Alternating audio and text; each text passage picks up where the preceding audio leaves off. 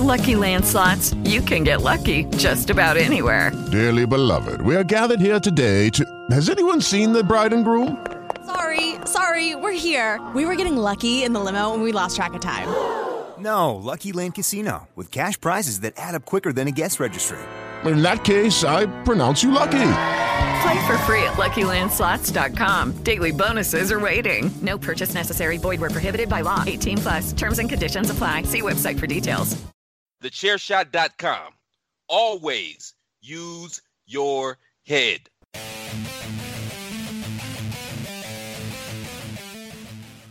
Hello everybody and welcome to another episode of the 5 Rounds Podcast, the only podcast out there with the cardio for those deep water championship rounds. I'm Mags and with me again is my son Carlos. Carlos, how are you? Oh, I'm not too bad. How's yourself? Yeah, not too bad. Great event last night. UFC 252 kind of lived up to the hype. Well, in some of the fights weren't as interesting as they could have been, but we'll get into that anyway. Quickly, let's just run through these early prelims and prelims. So we started the card with Kamaka getting the decision against Tony Kelly, then Chris Daukaus getting the first round knockout against Parker Porter in the heavyweights. Going on to the televised prelims, started the show with Livia Renata Souza getting the decision against Ashley Yoder. Big victory for Souza there. Then we got Danny Chavez getting the decision against TJ Brown in the featherweights. Verna Yandaroba continuing her good run of form, beating Felix Herrig, who hasn't been in the UFC for nearly 2 years, got the first round sub. And then the featured prelim, Vince Pichel picking up a really big victory against Jim Miller in the lightweight division. A very good victory for him. He really dominated Jim Miller on the ground. And yeah, he started off a spate of people with very weird moustaches on this show. We had him, we had John Anik and Junior Dos Santos all looking like they're doing a Magnum PI impression. No shame, all that. Yeah. So the main card, we had 5 fights. Started in the bantamweight with one of the fights I would say didn't live up to the hype at all. John Dodson versus Merab Dvalishvili. And it's a shame really, because I think Merab is a really, really talented fighter. And Dodson, obviously, we know him as someone who challenged DJ so many times and really pushed DJ to his very, very best. It just seemed like this John Dodson didn't want to come to fight, and it was pretty much 3 rounds of him kind of avoiding the kind of the combat when Dvalishvili, who's skill base is wrestling, when he went for takedowns, Dodson was amazing at kind of avoiding. I think that altogether throughout the 3 rounds, Dvalishvili threw 20 attempts at a takedown and only actually secured 2 or 3, and they were in the later rounds. But the issue again is, like I said, this was not the Dodson that we remember. There was no kind of aggression from him at all. It was literally just trying to avoid fighting at all times, kind of reminiscent of the Houston Alexander fight when he fought Kimbo Slice, where he just didn't want to engage at all. Fair play to Merab. He really tried to push the pace, really tried to kind of to get the fight going, but you could see he was getting frustrated, and that's when he went for more and more takedowns. But yeah, the 3 rounds were boring, to be fair, because there was just no action. It was literally just people, Dodson avoiding Merab, and Merab trying to get that engagement and just not being able to be successful in it. Merab picked up a very clear unanimous decision, which was absolutely on the money. I'm just disappointed at how Dodson really went into this fight. I kind of don't understand the game plan. There was nothing in his approach that said he wanted to even attempt the win at all. It was just kind of, he wanted to survive 15 minutes and get out there with a paycheck, which is a bit weird. But Merab picked up a good victory. I think he's now something like 5-2 in the UFC, really getting a bit of steam going. And yeah, there were talks about him kind of pushing right up those bantamweight rankings. And I think this fight probably will do that. I think Dodson was 12 ranked and he was like 15th ranked, so it will help him rise up there, maybe to get a top 10 opponent next time. Well, the guy who just fought, obviously, Ferreira, he just beat Sean O'Malley, which Merab, he was on about, actually. We'll definitely get to that. Merab was on about wanting to fight O'Malley. But the one thing about Merab is he come from Long Island. He come from Ray's gym. Incredible fighters have come out along with MMA in the last couple of years. Obviously, you got Alaya Quinta, you got Aljamain Sterling. Now you got Merab. You got fighters coming out there each time. I was speaking to a friend of mine, Tom, obviously, because obviously Tom trains at Black Knights with me. He's a fighter himself, and he's been following Merab for years. And last night when he was on, he sent me a message saying, "Oh, look up this guy called Jamie something. I'll post his name on the Twitter account. But Jamie something, a guy who also fights with trains with Merab and Aljamain, who's going to be in the UFC soon. And so there's fresh talent for. So my point is there. What I'm making is there's fresh talent for Merab to always build and grow, because there's that many fighters that have come out of the gym that have already competed for titles, won titles. One of the coaches there, obviously Chris Weidman, he beat the GOAT. He was the middleweight champion for a couple of years. He defended the belt like 3 or 4 times. So yeah, he's already got people there who he needs to look at and go, right, I need to do what they did, but only better. And I think he can do that. So I've been following him for years, and this fight is. I know a lot of people might say it boring because he might be boring because he goes to the decision a lot, but it's not like one of the decisions where we talk about where it's you go into decision and you're making nothing happen. He pushes the pace from round 1 to round 3. Doesn't matter if it's in a 3-round fight or a 5-round fight. You will see him pushing the same pace as he does in round 1 than he will do in round 5. That's the sort of fighter he is. He may not get the finish, but he will give you a fun shot. He will give you a fun fight. Yeah, it's just in this fight, Dodson didn't want to come to fight. It's as simple as that. And 2 things happen when one of the fighters isn't up for the fight. 1, he'll get finished early because they'll get cleaned out, or 2, we get 3 rounds of kind of like hide and seek almost, and that's what we got. Definitely. Well, the one thing about Dodson is obviously what we were speaking about last night is he's a lot smaller than a lot of the people in that bantamweight division, and he's not even fighting in the top 10 yet. So when he fights in the top 10 and he's fighting people who are bigger than him and who are killers, and I'm not saying Merab's not a killer. He is a killer. He knows how to fight. At the end of the day, he hasn't got he's not on a 5-fight win streak in the UFC for nothing. But John Dodson, he's just, for me, he's a bit too small for that division, and that sort of killed him last night, because Marv's wrestling, the way you were able to deliver them overhands and then level change straight in for the double leg up against the cage, and that's why we've seen him able to have 20 takedowns attempts but only managed 2. Dodson's not an easy person to take down, but the fact is Merab's that good, he was able to try 20 times to take him down. And for someone who's that fast as Dodson, who people can't even touch most majority of the time, for him to set it up with hitting him first and then grabbing him, because most majority of the time, if you hit Dodson or even throw a punch at Dodson, most majority of the time he's already moved, he's out of the way. So for you to have the speed to be able to connect to his chin, level change and shoot him for his legs without him being able to move like he does, that's incredible. But in his defence, I think that's what played against him tonight. The fact is that he was a smaller guy.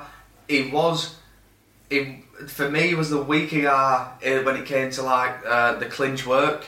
Punches, I believe he just had that power on Merab. If he let his hands go, I believe he had a lot more power than him, just a little bit more power than him. But at the end of the day, he was too sceptical to let his hands go, and you can't blame him for that. With a guy like Merab, who trains with obviously Ray Lingard, Chris Weidman, Aljamain Sterling, Ali Quinta, but not only that, he's got Matt Serra in his corner, who's got Brazilian Jiu-Jitsu. When you're a high-skilled Jiu-Jitsu expert like Matt Serra, and you are training with these fighters on a daily basis, their ground game is going to be scary. So you couldn't I couldn't blame myself for dodging, trying to play it safe, and for trying to stop the takedowns, keep it to the feet, and keep the distance. But again, we've talked about it since the beginning of like when we started doing the podcasting. Them don't make exciting fights, and them don't make you move in the divisions you're in. But for Merab, he picked up the perfect win, and for me, I'm glad he picked up the win because I wanted him to win. Puts another win in Lingard's gym, puts another win on his record, and puts another step forward in that bantamweight division. Yeah, absolutely makes sense. So then after that we go into probably the biggest shock of the night. Herbert Burns taking on Daniel Pineda. Pineda for old school UFC fans is someone who hasn't fought for the company in like 6 years. Got the late call. I think he said he was something like £20. He's had to fight 11 times to get back into the UFC. Yeah. I think did he take the fight on like about 6 days notice or something like that? Yeah, took it short notice. And they picked up the victory, and what a victory it was. Obviously, we know Herbert Burns as someone who's got a very, very competent ground game, but this Daniel Pineda, this new kind of Daniel Pineda, he's really upped his own ground game, and he was actually able to dominate Herbert Burns on the ground, which was quite shocking to see. But that not only was he able to dominate him on the ground, he was also dominating him on the feet as well. His shots were a lot heavier. He was he just seemed to really have a lot of sting in his tagging. He landed quite a lot of those rights, and yeah, he was just able to kind of hurt Burns. And then when Burns went to his wheelhouse of takedowns, Pineda was able to scramble and reverse, and then also get a lot of top position. The first round, it was there was a lot of really interesting ground game, really a lot of reversals, attempts at submissions. Pineda and Burns were kind of delivering a bit of a class on wrestling and grappling on the floor. The big difference in the two approaches though was when Pineda had top position, he was doing a lot of damage, especially with those punches and elbows. When Burns eventually was able to get top position and go for the kind of a Habib leg lock and kind of a crawl up the opponent's body, Pineda was able again to kind of reverse that and get it out of danger. So the first round, it was a really strong round for Pineda. Going into the second, a lot of the same things where they started trading early. Burns went for the takedown quite quick, and it got down to the floor. There was a bit of a scramble, and then ends up getting back onto the feet. A lot of punches and elbows. But when it did get down to the floor this time, Burns really did well. I think at one point he got he was trying to force Pineda away from the cage to not let him have that kind of solid surface to work against. But then he got back control, and then we saw a beautiful transition from Pineda, which turned that back control into a crucifix, and that was it. It was just game over. He was isolated, both arms, just lamped him with elbows. You could see Burns really trying to kind of throw Pineda off, just to no avail, and Mark Smith had absolutely no choice but to call this fight off, because he was just getting rained in on elbows and punches. A quality victory, and really exciting fight to watch. Well done, Daniel Pineda, and welcome back to the UFC, man. What did I say to you about 30 seconds before the referee stopped that fight? When you're in that crucifix position, what did I say? The only thing he needs to do now is start raining down blows, because that ref has got no other choice to stop that fight, because in the crucifix position, you have got both hands tied down. There is no defence. You are just freely hitting that person in the brain. If that person can't get out of there, can't move, that's a technical knockout. Because it doesn't matter how many times you do it, you can hit him another 100 times and not knock him out. Yeah. You're going to give him damage. Simple as that. So the referee is always going to stop it. So if you're in that position, you fucking finish it there and then. Just go for it. Because at the end of the day, if you know they can't get out, the ref's going to stop it no matter what. Well, it was in that crucifix for what, a good minute. Trying to work his way out of it, and his face was just getting absolutely demolished with. It wasn't even the punches; it was the elbows. The elbow to the socket, and I'm like, the orbital ball. It split. It made basically made Burns look like both his eyes are 12. I mean, to be fair to Burns, he did damage Pinheiro. We saw that cut above the eye. But that knee was vicious, what cut the eye. That was a perfect counter knee from Burns. But those shots that Pinheiro were laying in on that crucifix, you could literally see over that minute or so period the difference between Burns going into that crucifix and Burns coming out of it, because he looked so damaged in a minute. Definitely. This fight all came down to stamina, because for me, these two fighters, for me, are equally skill-wise a match on the feet and on the ground.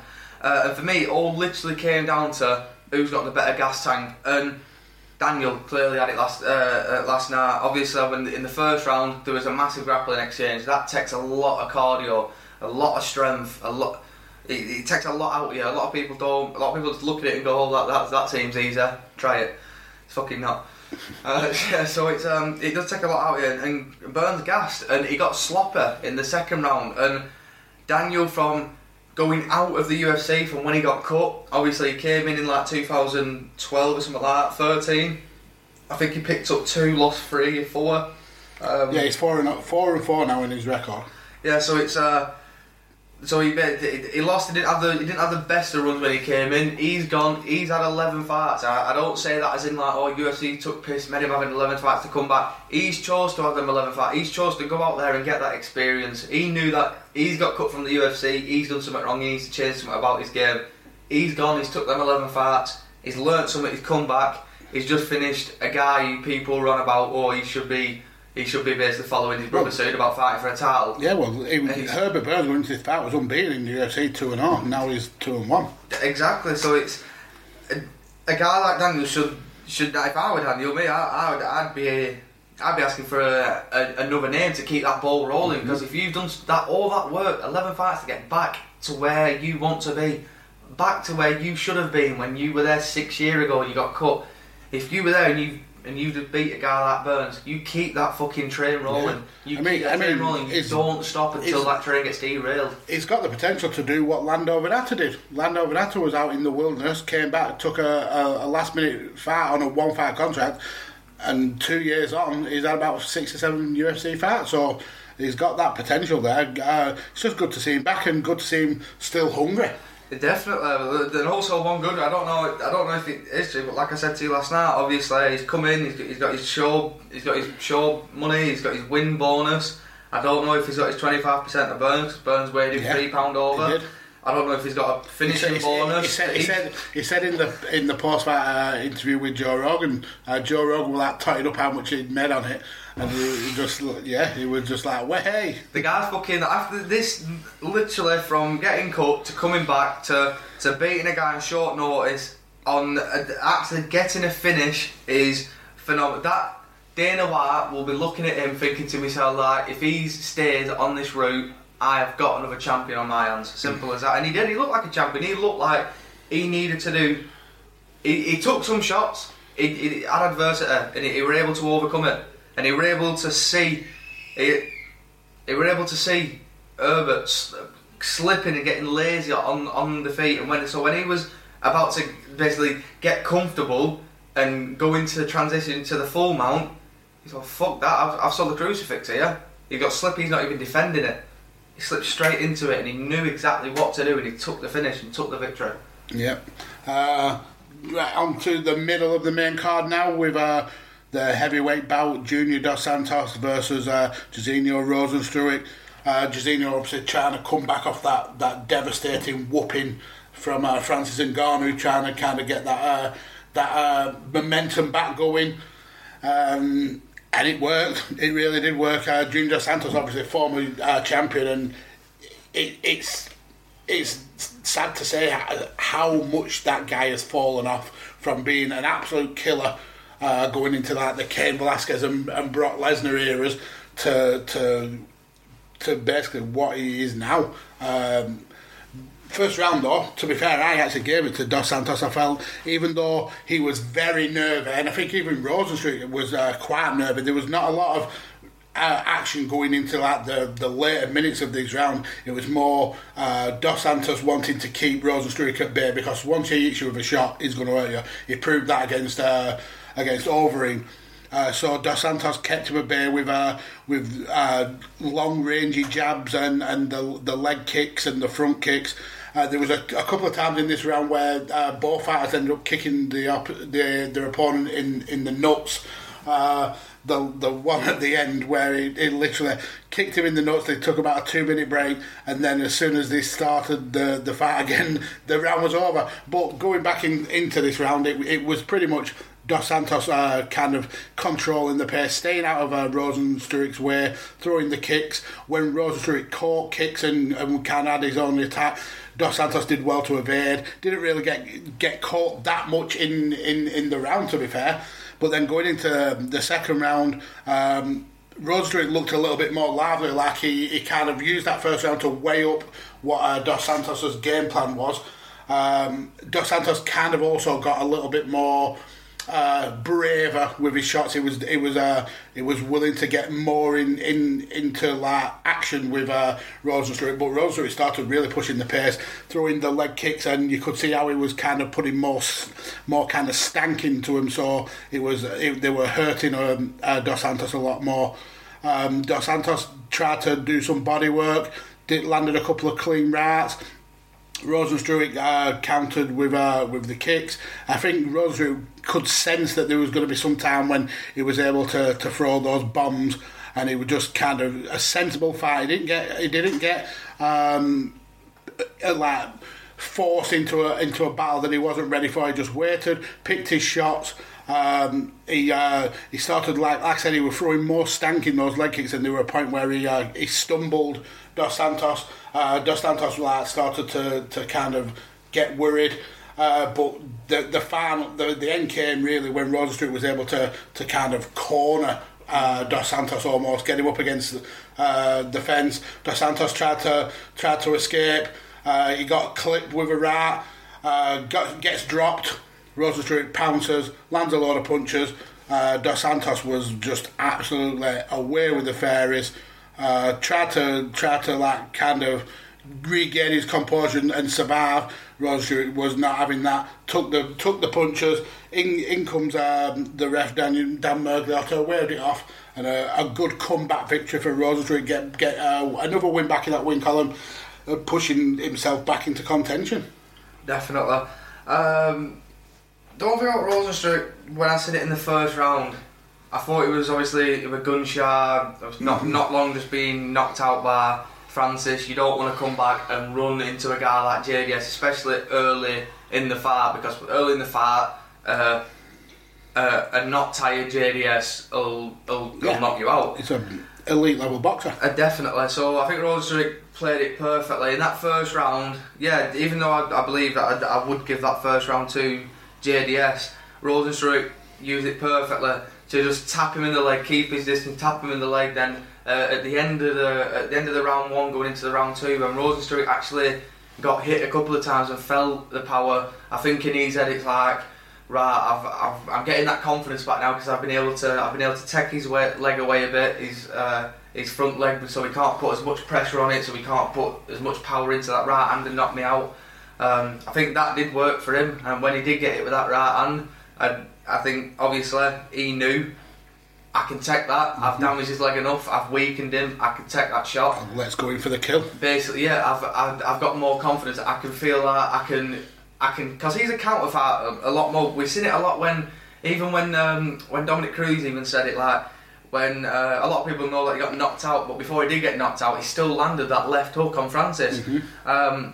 And that's one of the best moves that he's knocked people out with, especially that right hook as well. We see it against Overeem when he knocked him out. Well, it took 5 rounds of whippings from Overeem, so we know he's got a chin. Oh yeah, but definitely. he only needs that one shot, and it kind of proved it in this fight because it was one big shot that did the damage, and he just followed it up. Definitely, that one big swing in the right hand, and that's another thing that's fun about the heavyweight division. Don't matter who you are, a lot of people think that, I think this guy's going to win, I know this guy's going to win. It's like, that heavyweight division is just raw power. You get hit once, don't matter who it is, you get hit once, they've got the potential to put your lights out. Yep. That's why sometimes I love watching the heavyweight division, because you just physically do not know who is going to take that.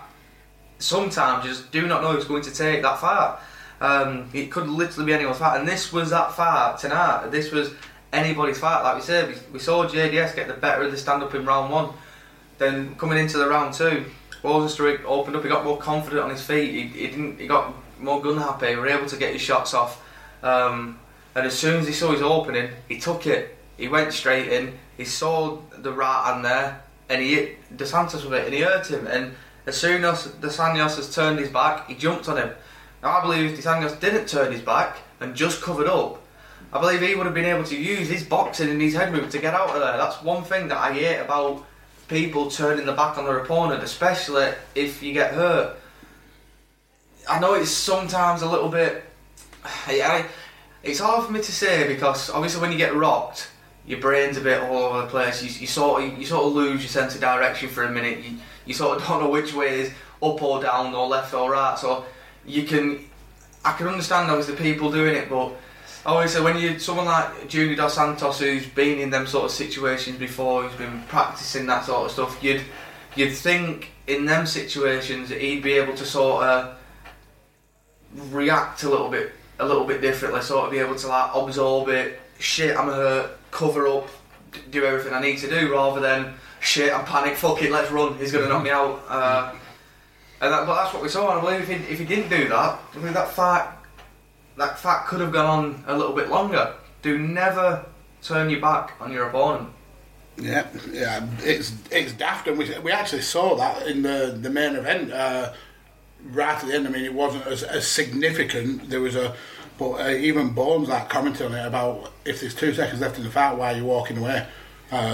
If that's anyone else, you catch hands. And in fact, it wasn't long ago we saw a fight where someone was walking away. And they got 4 seconds, 7 seconds to go. Guy got up and fucking went over and cracked him inside the head. Which you don't do. You fight to the bell. Going into the core main event, and the biggest kind of shock in terms of an underdog winning, not to people who know about MMA. A lot of people were kind of writing off Marlon Vera, which is a dangerous thing to do, because that guy he's a little pit bull, and he was facing Sean O'Malley, the latest one of Dana's kind of harped up young kids with an immense amount of raw talent, but maybe being pushed a little bit too soon. And this fight kind of proves that. It wasn't that long ago that O'Malley actually fought. And then when he came into this fight, me and Carlos both commented on the fact he had the ankle supports on, which to me signifies that he had an injury going into this fight. Now, is this the fault of him wanting to kind of keep his momentum going, or is it the fault of UFC pushing him before he's ready, not allowing him to pick up the injuries, and kind of capitalising on the notoriety of him, obviously with him being a very outspoken fighter with his massive clown wig? Were UFC kind of maybe not so much bothered about his health and fitness, but just wanting to make more money off his name? Who's to say? For me, he's going down the Sage Northcutt road, where he's got massive amounts of potential, potentially a world champion, but he's still very young and still very raw. And I think sometimes UFC have got this habit of getting big names, really pushing behind them when they're not quite ready, and then when the kind of heart train like derails, tossing them aside. We've seen it with Paige Van Zandt, we've seen it with Sage Northcutt, we've seen it with countless fighters where once they start losing, I mean, you could even say potentially with Darren Till, once he started losing, he kind of like tumbled down the card a little bit, and this is what I fear for Sean O'Malley. But getting into the fight, yeah, we instantly thought there's something suspicious there with him having 2 ankle supports on. He started off quite fresh, a little bit nervy, which, like I said, against Marlon Vera, you should be nervy, because that guy, he is an animal. People have wrote him off in this fight, and they should never have done that. But O'Malley was throwing kicks, both to the legs and the body. Vera was switching stance a lot, which kind of said that the kicks were hurting him.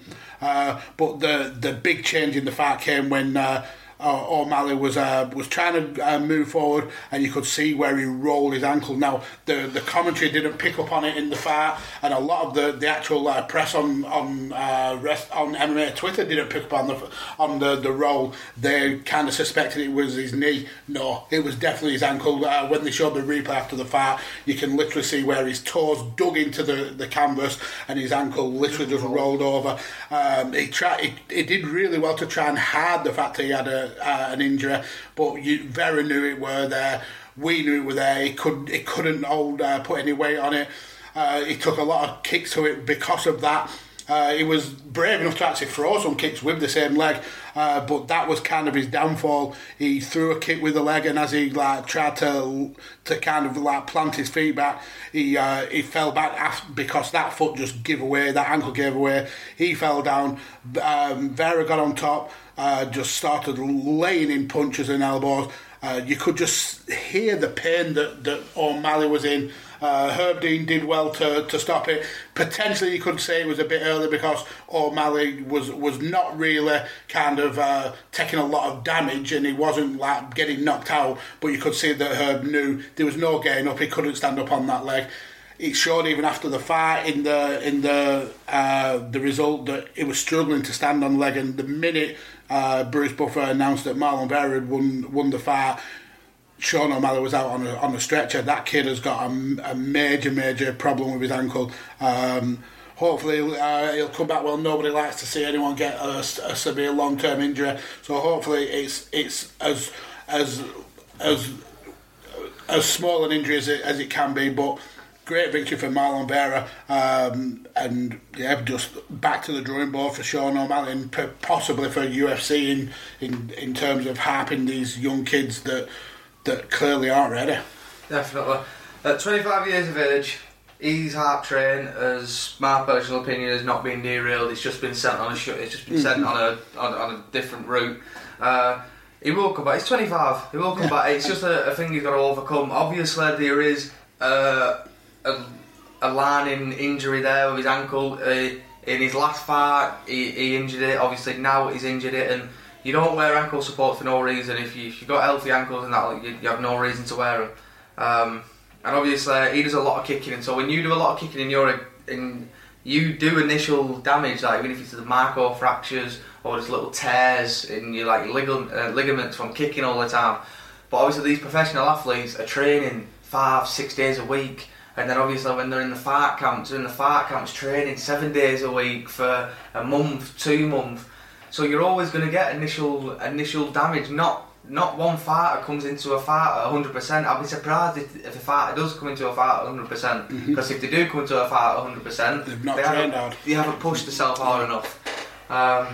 Or they've got the fucking best sort of training regime out there, and they need to get everyone on it because they'll make a fucking fortune.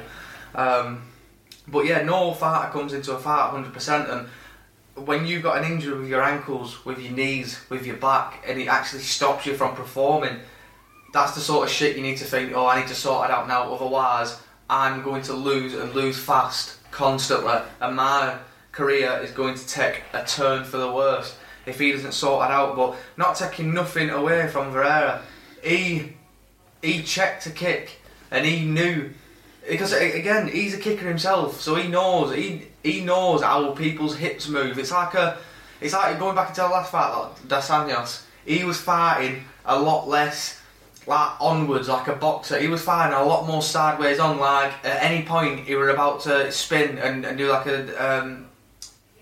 heel hook or something like that. He was fucking spinny shit, all that spinny shit. But yeah, O'Malley he stands like that, and Vera knows as soon as a kick's coming, he knows exactly what to do, how to check a kick, how to move out the way. And he was able to not only check the kick and see the initial damage before everybody else. If you actually noticed about Vera, which were one of the perfect things, he started moving to the left. Now, Sean O'Malley's obviously, his right foot, his left foot, which foot were it? His right. His right foot, yeah, sorry. Vera actually started moving to his right because, sorry, his fucking left. His left foot. He's actually started moving to his left because when Vera knew that he's hurt his leg there, if I walk this way, I'm not walking onto the power side. I'm not walking on to where he can catch me with his full power. I know if I walk this way, and we've seen it, he walked to the left and he took a couple of kicks off O'Malley. But we seen them kicks weren't doing nothing because that leg were hurt. Yeah. It's just, Vera knew if he walked the other way, O'Malley would be able to kick him with the other leg. But yeah, fair enough, it'd have to be a short kick because he won't be able to put a lot of pressure on that leg straight away. We've seen it, when he put pressure on that leg, he ended up falling down over if he put too much pressure on it.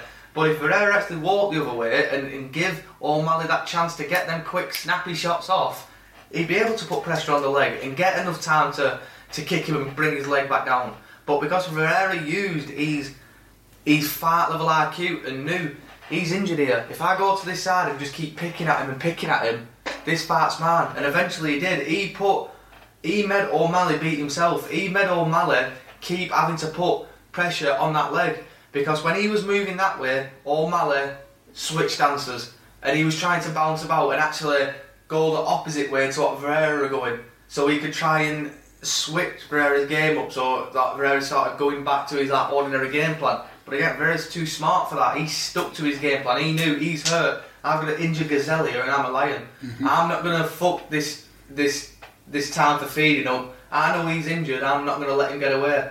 I'm not going to do anything wrong because I want to eat. Simple as that. And that's what Vera did. He knew if he kept on going that way, he'd make the Gazelle outrun itself and make itself tired. And it'd be an easy meal for him. And it did. Sean O'Malley had to go on that leg. And as soon as he fell down, he just knew the pain hit him. The pain hit him straight away when he fell down. He physically couldn't stand up. If he wanted to stand up, he would have stand up. If Vera wanted to let him up, he could have easily let him up. But at that point, Herb would have already stopped it because the doctor would have come in and said, "Hang on a minute, you've probably brought your leg there. You've probably brought your foot. This fight's over." So Vera jumped on top and got the finish. He could have easily stopped it there and took the doctor stoppage. But no, what looked better, doctor stoppage or a finish? Exactly. He dove straight in, and yeah, a lot of people might say it an early stoppage, but that initial elbow, when you actually go and see it, O'Malley were out for about a second or two there. But as soon as he took that elbow, you seen him stiffen up, and then he was back in the game because you seen him. He stiffened up, he took the elbow, and then it was like 2 seconds. He covered up, like when Herb Dean just about to got back into it. But like he didn't know that was Herb Dean. I guarantee you that he didn't know. In 2 seconds, I guarantee he thought Herb Dean where he were over the top of him. I guarantee he thought he was fucking Vera, still about to fucking finish him off with more fucking punches because. There's no way you don't cover up like that for nothing. When you wake up and you see someone over, it's like, oh shit. If you knew who that were, Herb Dean, you know that he's a ref, you know he's not going to fucking ground and pound you, so there's no need to cover up. He covered up because he was out, and Herb Dean is that good of a referee. Obviously going back to Merab, he's one of these training guys. Jamie, I shared a video on my Facebook. Jamie snapped someone's fucking arm. He nearly enough ripped it off. The guy didn't tap and the ref didn't stop the fight. Jamie actually let go and walked away, shouting, "I fucking snapped his arm." He let go, the guy's arm was wobbling. The referee didn't even see it and it was like, how did you not see something like that? But that's what Herb seen. Herb seen as soon as O'Malley fell down and as soon as O'Malley took that shot, he's high level IQ at being a referee and saving these fighters. He's seen not only can O'Malley not stand because he's potentially got a broken foot, O'Malley's just got knocked out there for a second, so now potentially he's got a concussion. So not only has he got a damaged leg, he's got a concussion, he's going to have his 90-day suspension, he's going to have to go and have a CAT scan. Mm-hmm. So that's why he started. It was not, for me, that it were a perfect stoppage I agree. And a perfect victory for Marlon Ferreira. He's an animal. He's been an animal since 2014. I know he's lost a couple of fights, and I know he's been at decision. But you tell me the last fight, he's been in a boring fight. He's always one of them who's pushed the pace. He's always one of them who's come to fight, willing to fight. Look at his last fight against Song Yadong, who he absolutely whooped the piss out of, and then got robbed. Yeah, that was a horrific decision. It's like I can't remember the last time he's been in a boring fight, and again. Tonight against a guy who everyone were behind, everyone was saying he was the next big thing. You just took his train away. And again, he finished it off with a perfect promo at the end as well. When he jumped on the cage, and what did he say? "Welcome to the Ferreira show," or "Well, it's to Dana or something." So stealing O'Malley's stuff, perfect. It's like Chael Sonnen said afterwards on the ESPN Live. Brad Okamura, when he turned to Chael, he went, "I don't have to tell you, you're a guy like that." He said, but even he finished the promo off perfectly. Obviously, after when he beat him, he jumped on the cage and stole his punchline and said to Dana what O'Malley said to him basically in Contender Series. So not only has he got the fight IQ, he's also got the promoter IQ. And if he stays that way, he's going to go a long way. But before we move on as well, I want to say about O'Malley, about when he was actually in the weigh-ins, there were people saying he was shaking on the stage because making that cut. He is a big bantamweight. Yeah, I guarantee he does cut a good 15, maybe 16 pounds to get to that weight, and it might not seem a lot, but when you're already small enough as it is to cut more and more weight, it can fucking drain on you. We've seen it with Max when he's fighting at featherweight and stuff. So I believe we do see O'Malley come back. I just believe we see him come back at featherweight rather than bantamweight. Yeah, that absolutely makes sense. I think I agree with you in the fact that I don't think it's a kind of a derailment of the heart train. I think it's just, if this fight didn't have that ankle injury, it possibly could have gone another way. You can't, from that round, you can't tell whether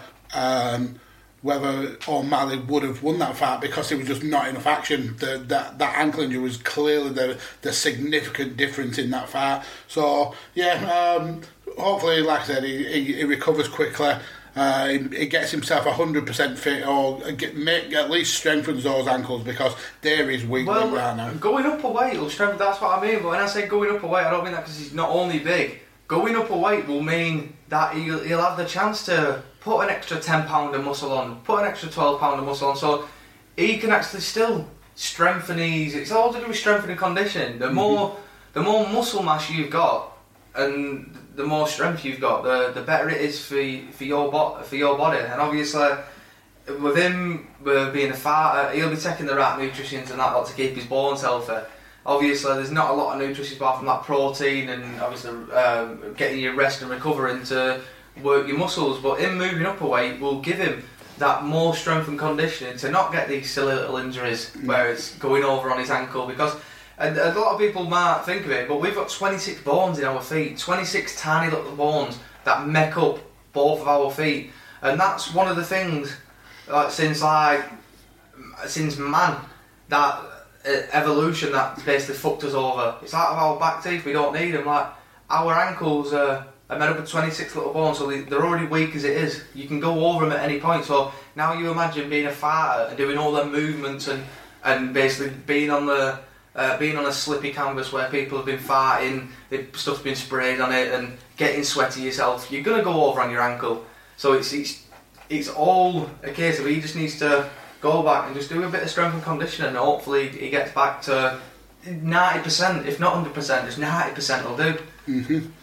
So let's go into what this fight was. This card was built around the trilogy fight against Stipe Miocic and Daniel Cormier, both guys coming in with a victory apiece. This was the rubber match. Stipe coming in as the champion, and to be fair, he got a fairly decisive victory. He picked up the victory by decision. First round, I felt it was Cormier's round. This was really the only round that Cormier tried to do any wrestling. He did well in terms of getting his opponent on the floor. Miocic looked very, very nervy in this first round. He looked kind of like he couldn't gauge Cormier. He used a lot of like little tappy leg kicks, which really didn't do any damage. And Cormier, he was very, very confident in this first round. He was able to kind of control the middle of the cage. Stipe kind of going around the outside. When he went in for the takedown, he was able to get it. Stipe did well to kind of like get back to his feet, but Cormier was also able to throw more shots. There was a bit of a break in this round when Cormier caught Miocic with an eye poke, which gets more significant later on in the fight when it comes to Cormier, and you could see that really hurt Miocic's eye. Instantly swelled, went red, and you could see the cut on the inside of the eyelid. But Miocic, getting to the back end of this fight, the last few seconds, did land a few of his own shots, but Cormier did enough to win that first round, I thought, and really give Miocic something to think about. Going into the second round, and we saw a bit more of a braver Miocic.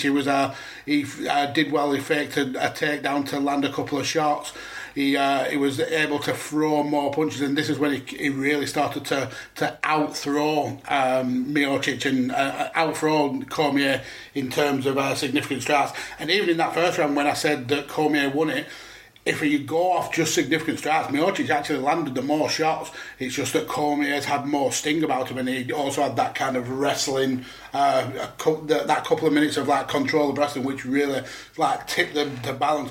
And to be fair to all the first, at least the first 2 rounds and the fourth round, they quite razor thin, and you could easily have an argument to say either fighter won it. But I give the second round to Miocic just because he kind of turned it up a little bit in terms of landing shots, and there was a point where he tagged Cormier, and you could see that it really hurt Cormier. Cormier looked like he was concussed straight away. I tried to do a bit of evasion, did a spinning back fist whilst he was evading, which landed on Miocic, but Miocic just followed him up and tagged him again, got him, basically knocked him to the floor, and if it wasn't for Cormier able to grip hold of Miocic in on the ground and stop him like laying in those punches, and then just surviving that like 15 seconds till the bell went, I think that fight would have finished in this second round. Then going into the third, I felt that Cormier was still dazed when he came into this third. He really looked punch drunk. But Miocic just didn't do enough to kind of pressurise it, and he allowed Cormier to kind of regather his thoughts and kind of recover. But he still was able to land shots. He just weren't damaging enough to kind of capitalise on Cormier's clear like mental, I don't want to say deficiency, but his brain was scrambled, and Miocic didn't do enough to capitalise on that. Once Cormier did recover, he was able to swing back and kind of go for the takedown, but Miocic was able to stuff that. And then whilst we get to the middle of the round, Miocic was able to start pushing Cormier up against the fence, and this is where, for me, Miocic won this fight. He was able to control a very elite level wrestler in Daniel Cormier against the fence, using his shoulders and when he was able to get his hands free, the punches, and using the main weapon was the double underhooks. He was able to control Cormier up against the cage and really kind of like stuff Cormier's attack. In this round, we had a little bit of irony from Cormier when he made a massive complaint about Stipe Miocic poking him in the eye, which Miocic did poke him in the eye. It was clearly accidental. I believe they call that a present in our gym. Basically, if you kick someone in bollocks or poke someone in the eye, just expect your present to come back. Yeah, well, a receipt it's called, basically. Well, that's in America. Yeah, but if you take all the fights that these guys have had, Cormier's poked Miocic in the eye. It must be a half a dozen times at least. Like I said, he poked him in the first round, and no one's saying they're doing it on purpose, but this eye poke was way more significant because it's literally blinded Cormier. Cormier said after the fight that from the moment he got that eye poke, he could not see out that eye. It was just a black screen. canvas. And we've up to press. We've not heard anything about whether that's he's got his vision back in that. So hopefully that's something that does happen. But again, it was another fight where Miocic controlled. Another round where Miocic controlled DC and was able to pick up that round. Fourth round. Again, a lot of the same. It was Miocic scoring good shots, able to clinch with Cormier, slowly bully him up against the fence, and control him there. in this round, Cormier was able to kind of like circle away and did land a couple of shots on the way out, but this was probably the best round for Cormier since the first round.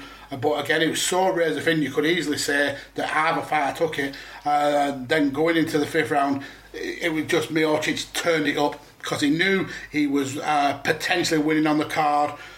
Cormier just had nothing left in the gas tank, I don't think. I think there was the talk of him being really kind of like built, really kind of lost some weight and being ripped for this fight, but when it come to actual fight time, he piled those poundages back on, and you could tell he was kind of like tired and going for like basically going to. It was in like desperation mode, throwing wild shots. Obviously, he was struggling with the arse, so he was circling towards the opposite side, and Miocic was able to kind of like use that target to make sure he was landing enough shots to win the round. He got in up against the cage, landing some good knees. We thought that the fight would end up getting finished, but it got to the end. Miocic picked up, for me, a quite decisive victory. I gave him 4 rounds to 1. Two of the judges agreed with me. One of the judges gave it 3-2. And yeah, it's the end of an era, really. Daniel Cormier has lost this trilogy. If he comes back, the only potential fight is really the other trilogy, which is already lost because he's 2-0 down.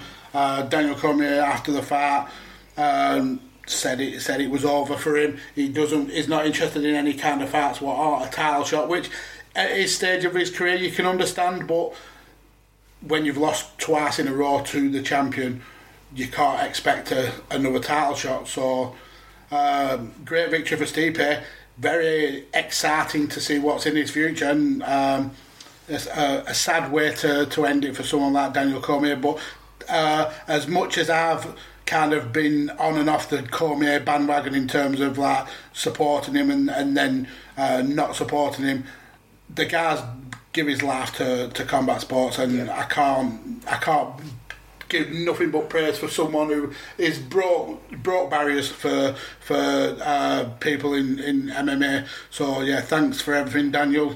If you ever do listen to this, we'll always appreciate what you brought to the show. But yeah, great victory for Stipe. Definitely. But on Daniel, win, lose or draw, he'll always be a great ambassador for the sport, no matter what he does. If he decides to come back, which hopefully I don't want him to, but like I said to you, I don't believe him when he's saying he's going to stay retired. UFC throws in too much money to take that third fight with Horns. But yeah, with Stipe, what a fantastic game plan. Letting DC and letting everybody believe that he's just going to go straight back to the body when he knew perfectly he were going to go for double underhooks. Because that's what I didn't understand in the first 2 fights.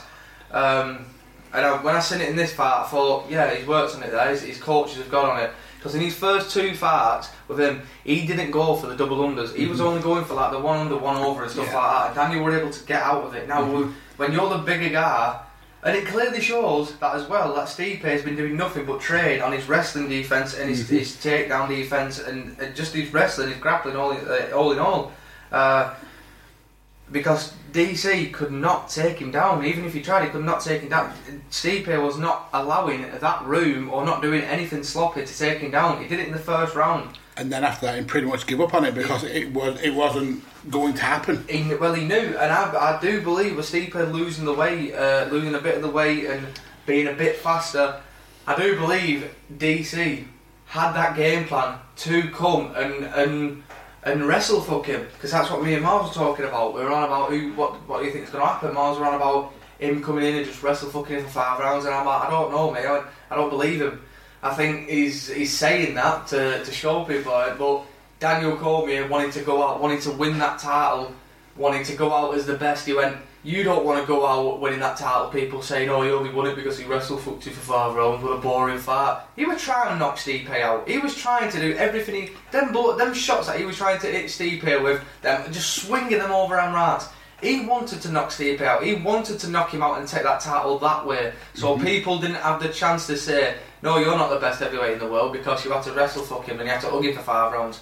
He wanted to knock you out so he could. So people say that, yeah, you are the best, because I don't believe he lost that fight. You know, I know he lost the fight, but when it goes to moral victories, his last fight of the career, people will look at that and look at him as a winner. Because yeah, he might not have wrestle fucked him, yeah, he might have lost, but at the end of the day, that was one of the fucking most exciting heavyweight fights that has been. And that's what people remember. People won't remember the fact is, oh, he lost by unanimous decision. It'd be, he knew enough fucking, because he rocked Stipe twice. Mm-hmm. Twice he rocked him. He hurt him. And I believe his game plan were to wrestle him. But after that first round, when Stipe was just showed him that I'm too strong for you now, I'm stronger than you, you're not going to hold me down, because you've been able to take me down, but I'm up straight like that. And I believe DC felt that. DC felt his energy, DC felt his strength, DC felt, shit, I know I'm not going to be able to hold this guy down.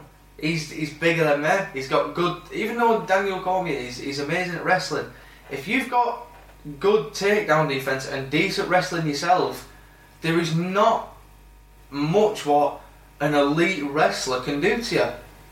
Because at the end of the day, if you know how to defend a lot of the stuff, yeah, as long as you're not offensive with it and putting yourself into stupid positions where DC can reverse them, as long as you're just constantly being defensive, even if DC were to take you down, you're probably going to end up getting stood up, because DC can't work.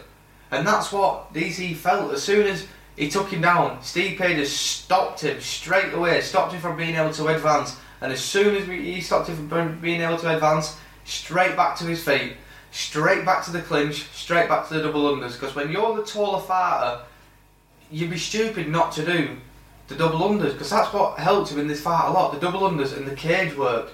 Because in the first fight, again, he went 1 under 1 over, DC were able to get out of it. He's the bigger opponent. Now, if you imagine someone who's bigger than you and you're stood up and they've got their arms under, your arms are up here. So when you're stood up, you're having to fight more to get your arms down. Stipe only has to stand there with his hands clinched just underneath you. He's already the bigger guy. He's there basically making you go on your tiptoes, which is making you having to not only carry your own weight, having to fight yourself out of that position. I believe Stipe did the game plan that DC was going to do to Stipe.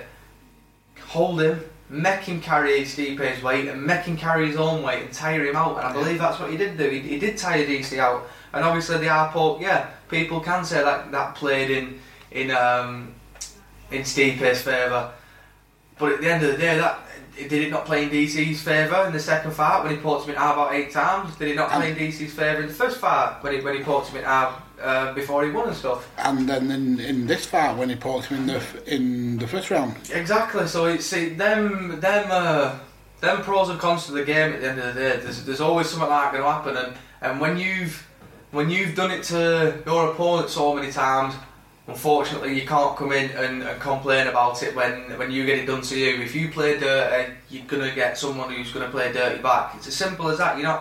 It's all about respect. People are going to show you the respect you give them. Yeah, you might be punching them in the face, but if you do something dirty to them, that's the respect that they've lost for you. They're going to want to fucking give you that back. At the end of the day, you give them a present, you want to return the present. At the end of the day, it's only fair. But yeah, DC, as soon as he felt Stipe's strength and being able to realise, hang on a minute, I'm not going to be able to hold him down here. Shit, I'm fucking stuck here. Just fucking swing for the fences, because there were no... Fair enough, his jabs, a couple of jabs, he was setting him up, but look at actually how he was swinging them. It was just fucking wild swinging that right hand, just hopefully catching Stipe when he goes down.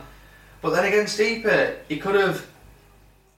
I don't understand why he wasn't throwing that left hook when he was going down, because DC has always got that habit of going down to the right, going down to the right, going down to the right, and that's how Bones got him with that head kick.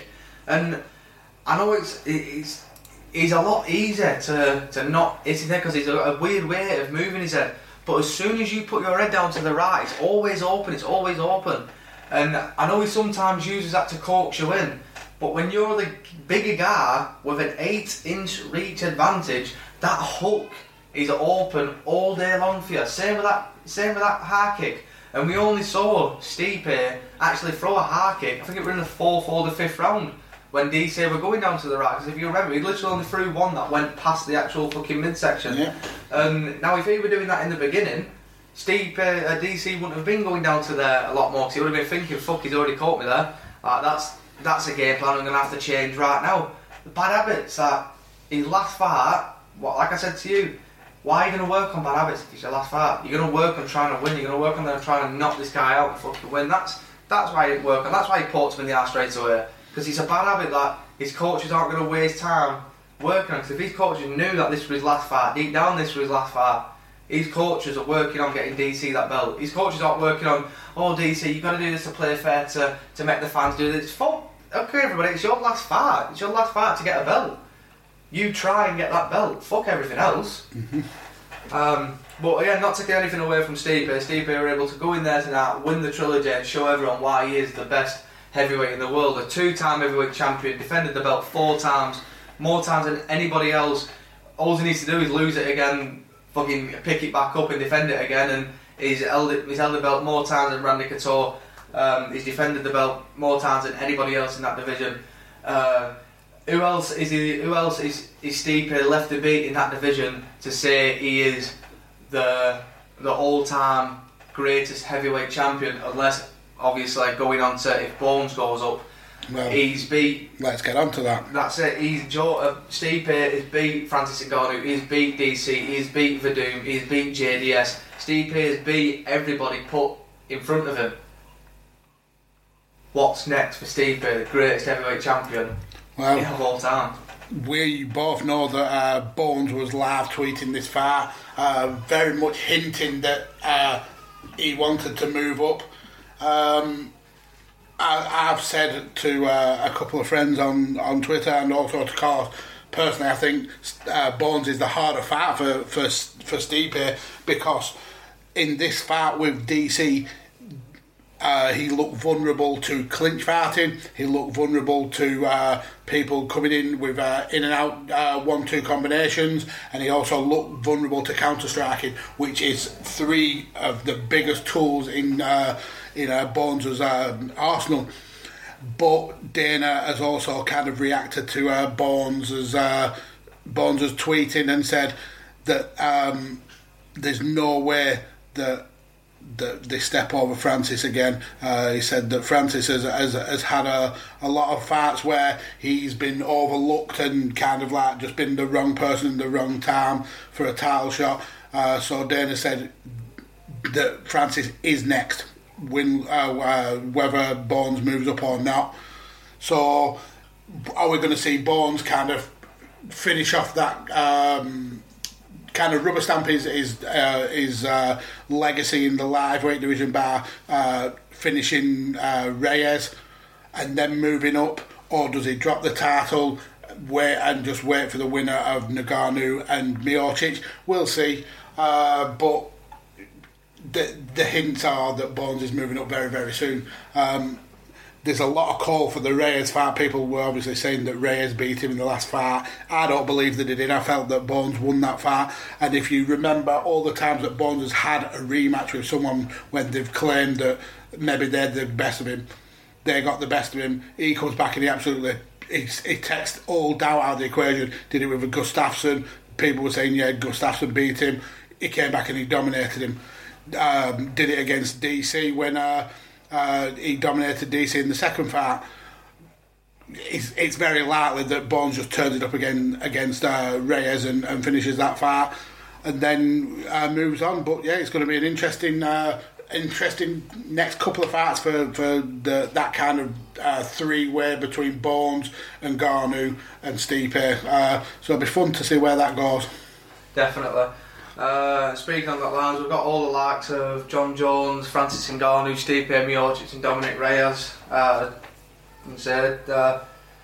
With all them more in the wings to fight each other, anything could happen over the last couple of weeks, so stay tuned in the 5 Rounds podcast and we'll keep you updated over the next couple of weeks to see what comes out of all this. Yeah. So after we kind of broke MMA news last week, mentioning the fact that that Yoel Romero and Uriah Hall's fight had been quietly taken off the card, and then it broke a few days later that it was because Yoel Romero was ill.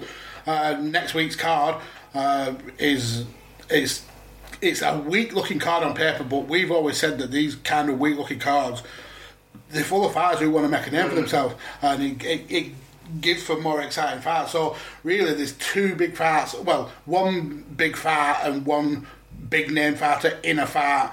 So the main event is Frankie Edgar taking on Pedro Munoz in that bantamweight division, and then we've got the co-main event of OSP moving back down to heavyweight after his little dalliance he's moving back down to lightweight after his little dalliance at heavyweight, where he was totally outclassed. He's taking on Alonzo Martinfield. Marcin Prachnio taking on Mark Rodriguez.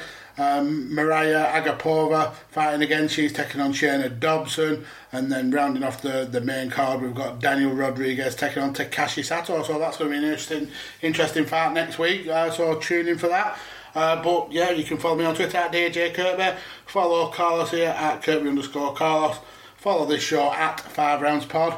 Thank you all for listening, and that is the end. Adios, amigos.